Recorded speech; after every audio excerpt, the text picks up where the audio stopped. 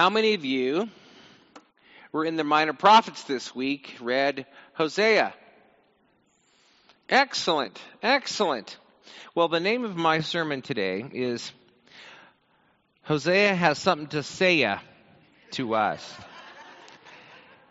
And when I put that together Tuesday, I was feeling a little whimsical. I don't know what, the deal is. But anyway, Hosea has something to say. So we are now in the Minor Prophets, and we will be for the next couple months.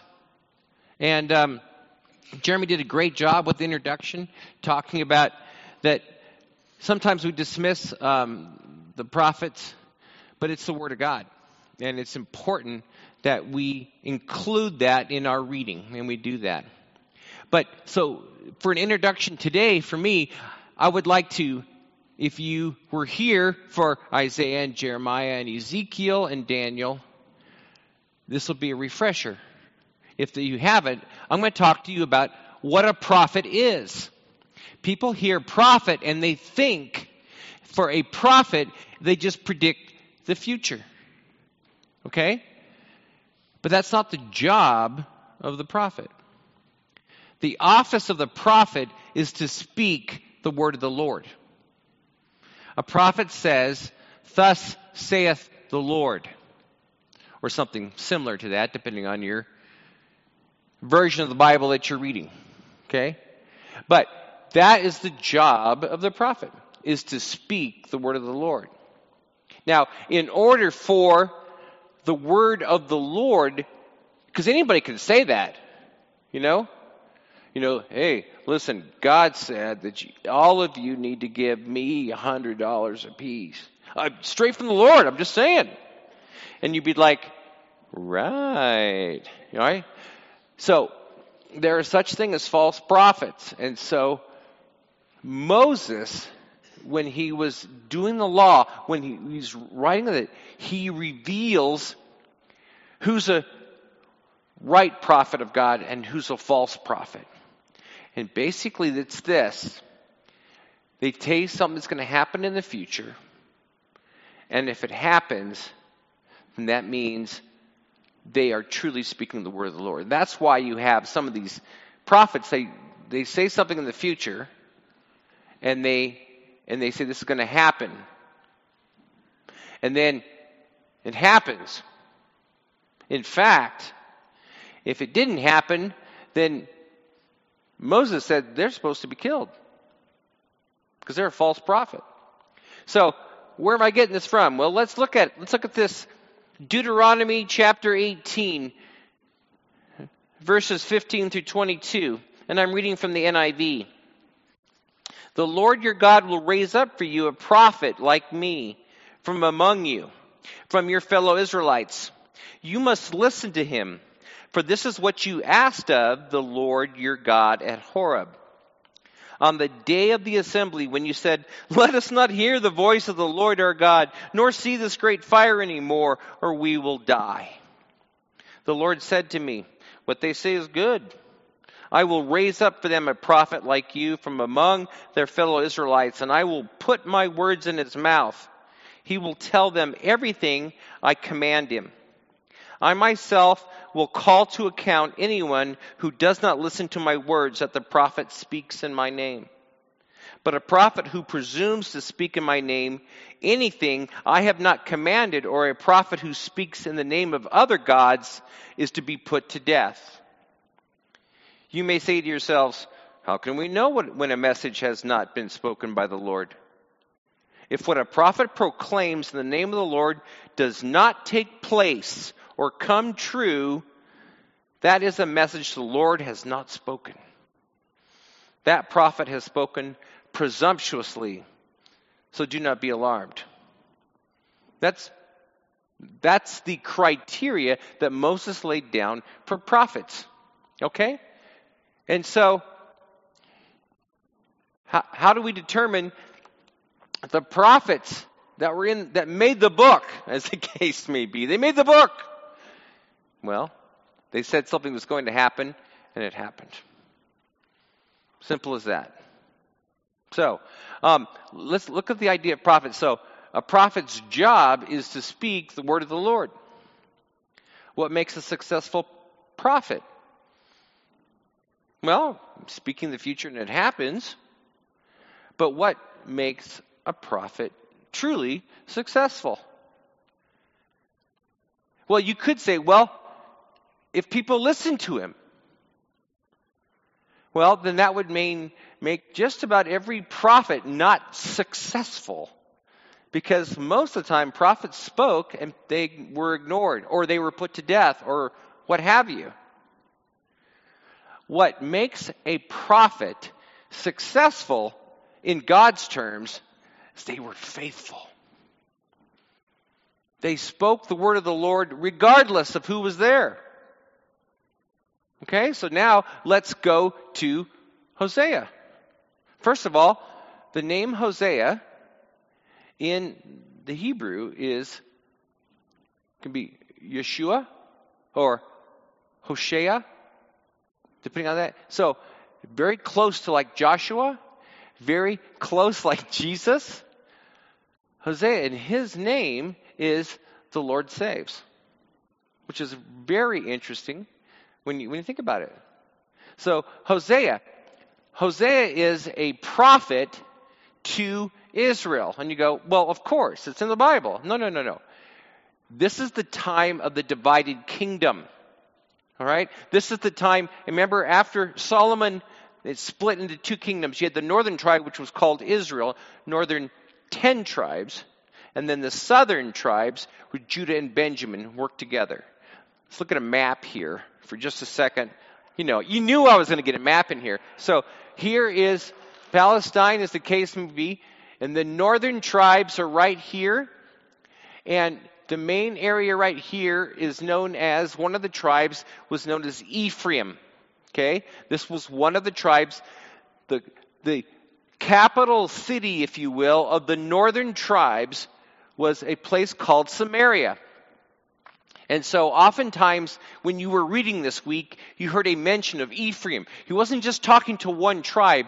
It was a reference to all of the northern tribes, but the Ephraim was the main big kahuna, as it were, of the 10 tribes that were up there. So Ephraim, and that's where Samaria is, right there. All right, and then you have Judah. Now, this map is during the time of Jeroboam II. Now, why is that important? Well, okay, so when you started out in chapter 1, Hosea tells you when he was a prophet, okay? And he tells you that his message is to Israel, to the northern, not the southern. Now, he mentions Judah as a side in some of those things. He'll be like, Ephraim or Israel, you're going to get it. And Judah, you're going to get yours too. And then he just keeps going on. And his main message is to the northern tribes. Okay? Because he's from there. All right? So his message is that unless you repent, you will be taken away. And that's exactly what happens. Okay? That's exactly what happens. But his message is during the time of Jeroboam II. Now, Jeroboam II was a time of prosperity for the northern tribes. Okay? Began with his grandfather. It had been really, really beaten down. It was very small during the time of Elisha. Aram took up here, forced down here, and remember the story of Elisha, and Samaria is in captivity, and they're surrounded, and they're about ready to be taken over, and then Elisha, a prophet, says, tomorrow you'll be eating and drinking. And one of the other prophets says, oh no, that's not going to happen. He goes, yeah, you're going to get trampled. And of course that all happens. So that makes Elisha a prophet who's really speaking the word of the Lord. So after that, Jeroboam began expanding, and you had a king down here, King Uzziah. in Judah. And during that time, their expansion, their growth as nations almost got to the point of the time of Solomon and David. So things are going pretty well. There's some comfort there. And if you ever want to tell somebody something bad's going to happen when things are going really well, that's a tough gig. Okay? That's a really, really tough gig. And so there is prosperity in both of this time, but Hosea is determined to be faithful. Okay? Now, here's the gig. When you're a prophet, sometimes God wants you to speak, and sometimes He wants you to be an object lesson. We find this in Ezekiel. We find this in several other prophets. God asks you to do something. And for Hosea, he is told by God to marry a woman of adultery. Okay? She is going to fool around on you. So those of you that were getting ready to get married, did you think, they said, hey, I'm going to fool around on you during this time? You go, maybe I'll go with someone else. I mean, just as something. Now, question is, was she a woman of harlotry before he married her? There's lots of discussion about that. I seem to think that this is one of the prophecies, if you will, that God knew that she would be unfaithful afterwards. I mean, she could have been one of the shrine prostitutes. We don't know for sure whether she was involved in that first. But in the language, in the Hebrew language, it's identified. It looks like Hosea's first son, Jezreel, is his son. I mean, talks about that he's with his wife and she bears him a son. They have 3 children. First one is a guy, second one's a girl, third one's a guy. Boy, girl, boy. How would we like that? That's a big great way it is. All right, so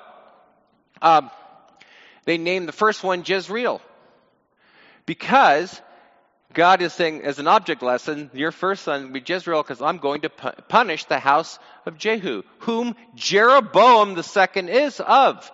Okay? So Hosea is already endearing himself to the leadership in northern Israel because he's saying, hey, we're going to punish your line.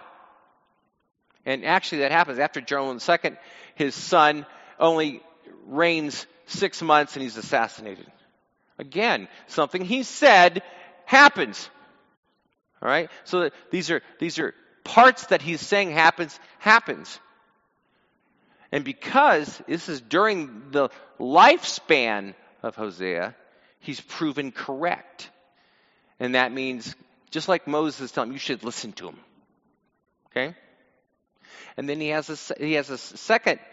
But the second and third, the language is sort of a question whether these are actually Hosea's kids. Okay? And the second one is the girl is named Lo-Hamah. Okay? Anybody want to name their daughter Lo-Hamah? Yeah, probably not. It means not loved. Wow, that's a tough gig. Not loved, come here. Not loved, come here. Man, because what he's saying is that there's going to be a decision by God to not care for them, okay? Because of what their actions. And then the last son he has is called Lo-Ammi. Lo-Ammi means you're not my people. Because of the way you're acting, you're not my people. You're supposed to be the people of God, and you're turning out to be the people of Baal, or you're picking the God of the week to follow. Okay? And so there is an edict here where God is saying, I told you to follow me, you're not following me.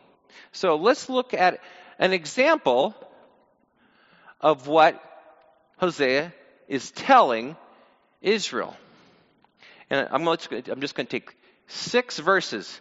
The rest of this sermon is just 6 verses. So we'll be done in no time. Ha. All right. So turn to Hosea chapter 4. It'll be the first 3 verses of chapter 4. This is one of his things.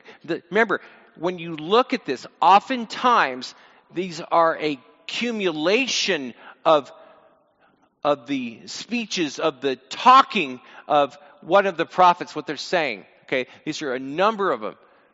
It's not all at one time. Can you imagine Isaiah preaching all of Isaiah, 66 chapters? People, So there's just a compilation of the different things. So here we go. Hosea says this. Like a prophet. Hear the word of the Lord, you Israelites, because the Lord has a charge to bring against you who live in the land. So what he is saying, Hosea is saying, hey, God is bringing an indictment on you, on what you're doing. This is a legal term. You are getting brought before the court because there are some charges against you, nation of Israel. This is strong language. And he says this. There is no faithfulness, no love, no acknowledgement of God in the land. There is only cursing, lying, murder, stealing, and adultery. They break all bounds, and bloodshed follows bloodshed. Because of this, the land dries up, and all who live in it waste away. The beasts of the field, the birds in the sky, and the fish in the sea are swept away.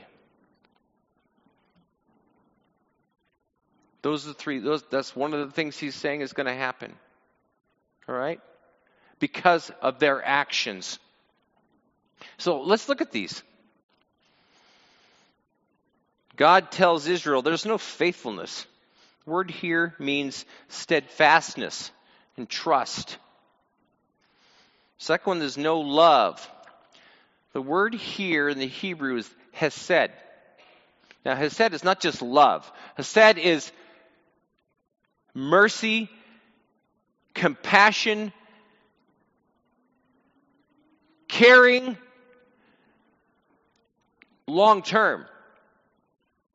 Okay, this is, well, I love you and I don't love you. I love you, I don't. No, this is, I love you and I'm going to continue loving you. This is what hesed, you bring in that word hesed, and that gives you so much more than just love. Especially the way we use love. I love tacos. Okay. But do I really love tacos?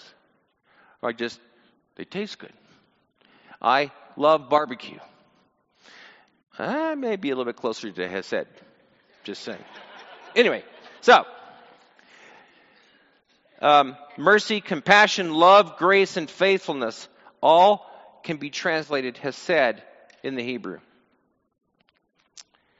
But none of these completely summarize the concept. Hesed is not merely an emotion or a feeling, but involves action on behalf of someone who is in need. Hesed describes a sense of love and loyalty that inspires merciful and compassionate behavior toward another person or God. Okay? That's exactly what he's saying. There's no hesed. There's no love in Israel. People don't care about each other. Then he says there's no acknowledgement of God. There's no mention of Yahweh. They're not looking at him. They're not talking about him. They're not thinking about him. They don't care. Next one is cursing. Now, this isn't cursing as in, say a beep. In that cursing is people are using their words to speak evil to another person or wanting something bad to happen. That kind of a curse. The old lady, I curse you. that sort of thing. This is the cursing that he's talking about. And then there's lying. There's murder. There's stealing. There's adultery. This says they break all bounds. This is like they don't pay attention to commitments. Okay? He talks about leaders moving boundary stones at night. That's not being committed to what you say you're going to do. You're yes, yes, but no, no. And bloodshed follows bloodshed. When I read that this week, I said something kind of flippantly, and I said, gosh, that sounds like America right now. And then I went, wait. That's exactly what's going on in America today. Every single one of these is happening in increasing and increasing measures. And here's a few things that we know about God. We don't know everything about God because we just know what He's revealed to us, okay? And here, one of the things we know without a shadow of doubt is that God does not change. He's the same yesterday, today, forever. He does never change. So, if He is pronouncing wrath on the northern ancient Israel for what they've done, even though they're His people, He's making them not His people, how is He going to treat the United States in the 21st century? This should concern you. Since Roe v. Wade in 1973, we have murdered somewhere around 63 million babies. I'm sorry, but I don't think that's escaping God's view. We have no morality. You can lie to save your skin. You can lie to get a contract. You can lie and then, it's for my benefit. Now we're talking about stealing stuff from people. Taking stuff away from it. Oh, well, you owe me reparations. Wait, what? I mean, you go through all of these. We have the murder rates going sky high. Guys, we are we're Israel. Back in the day. And this should scare you. Hosea is still talking. He's talking to us. Jeremy said, this is a word of God. It doesn't change. This should concern us. So what are we going to do about it? What are we going to do about it? Let's turn to chapter 6. And the first 3 verses here. This is what Hosea's suggestion, command, what the northern tribe, Israel, should do. Come, let us return to the Lord. He has torn us to pieces, but He will heal us. He has injured us, but He will bind up our wounds. After 2 days He will revive us. On the 3rd day He will restore us, that we may live in His presence. Let us acknowledge the Lord. And remember, that's capital L, capital O-R-D.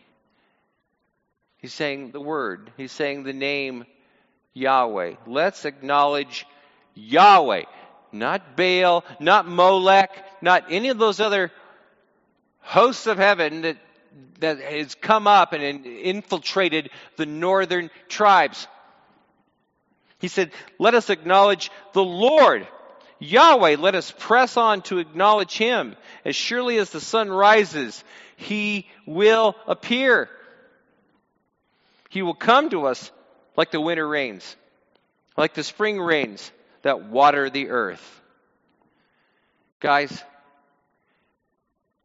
if Israel, ancient Israel, and the US of A are in the same plight, what we need to do is take on Hosea's invitation.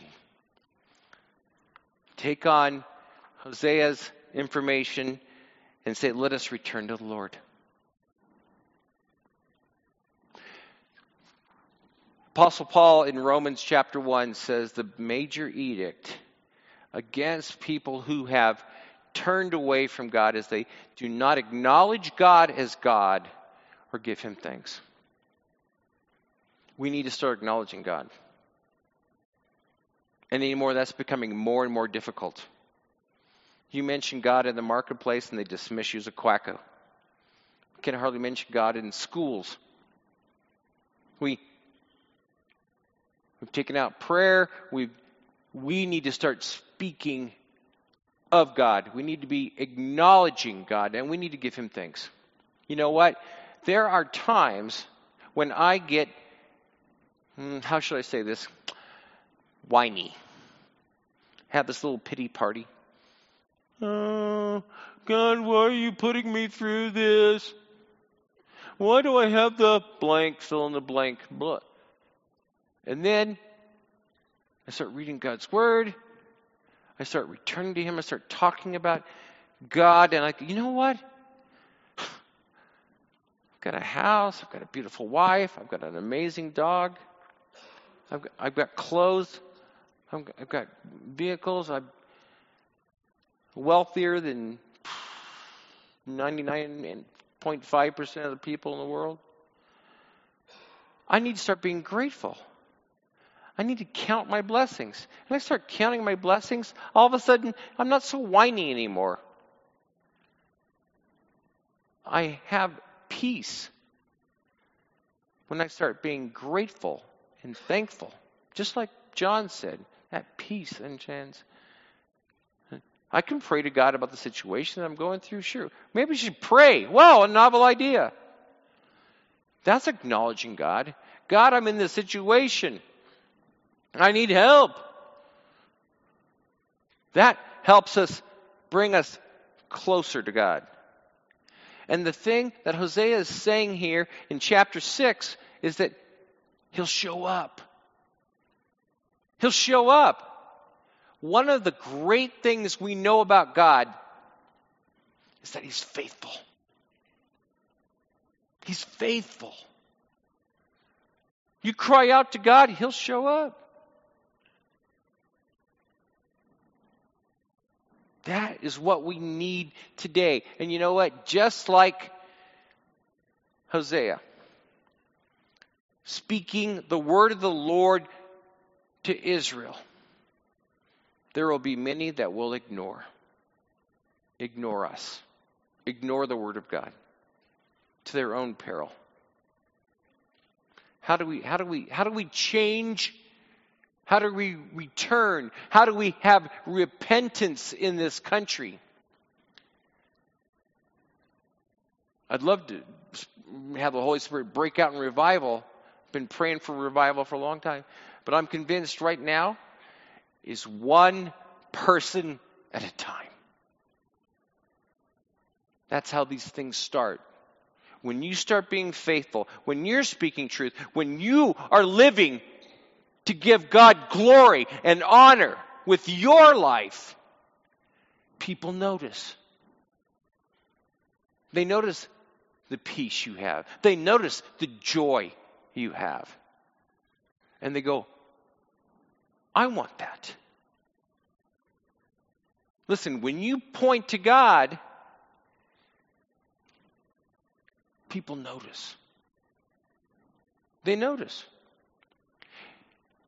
Doesn't mean you have to be successful. Just like any prophet, you just have to be faithful. I don't care what anybody else is going to do. I'm going to do this. Why? Because God deserves it. Because God's honor is at stake. Because He died for me so that I could have a relationship for eternity. That sounds like a pretty good deal. That is how we turn it around. If we don't turn it around, okay. But I don't suspect that we'll be around much longer. I hate to say that because I do love my country. But you know what? God's not going to stand for this.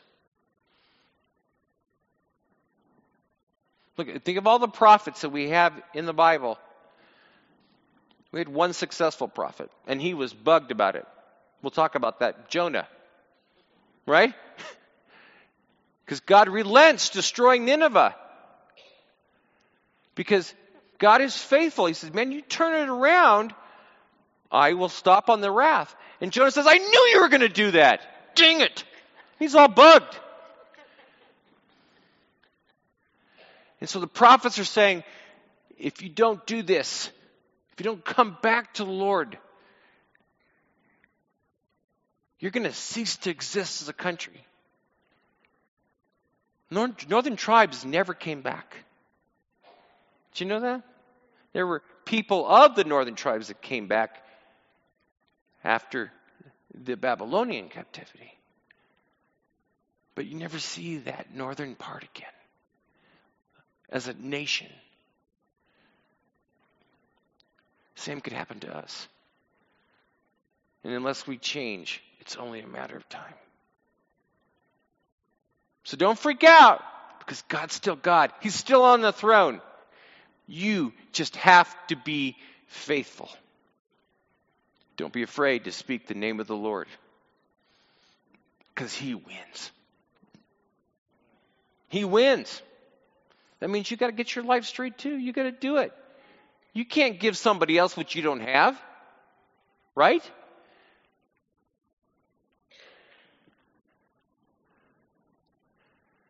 I mean, it kind of falls on deaf ears. You know, you're smoking a cigarette. You know, you should quit smoking. It's not good for your health. What? They're like, okay, thank you. Same thing, you know, any number of things. You cannot tell people about Jesus unless you really think Jesus is all that cool. You know, you got to be involved. You got to be doing this daily. You got to be living that life. Otherwise, people are going to see you as a fake. And we don't want to be a fake. We want to give God honor and glory. Man, I pray that every day. God, I want to give your name a good name. Truly. And I get scared when I don't. When I act like a whiny baby. Or when I say things out of my mouth, I go, what is this? It's not acting like a follower of God. Jesus wouldn't want that. What do you think? Sound good? Can we return to the Lord? Can we have repentance? You not only will save yourself, but you just might save another person for a life, eternity with God. And it might just be that we do it, we could save this country. Won't you stand? Who knew that a minor prophet could be so much fun? Let me pray for you. After I finish praying, remember we've got the missions committee. If you want to come, it's going to be in the Institute, not in the fellowship hall. If you need prayer, our elders will be up front. They will be happy to pray with you. If you need an intercession for other people, for yourself, for health, for anything, we'll be happy to pray. If you say, I don't have time right now, make sure you put a prayer in the box, because elders would love to pray for you anyway, even if you can't come down. No biggie. Father God, we come before you. Father God, your word will stand forever. And we stand convicted, Lord, Forgive us, Lord. We are a people of untruth. We don't acknowledge you. We steal, we lie, we murder. Forgive us, Lord. Help us to be like Hosea, where we speak truth, where we point people in the direction of following you and loving you and acknowledging you and making you the Lord of our life. Help us, Lord, because you are the one that brings success. We just have to be faithful. Help us to be faithful, Lord. We need to be, to give you glory and honor. Help us, guide us, direct us. In the name of Jesus I pray. Amen.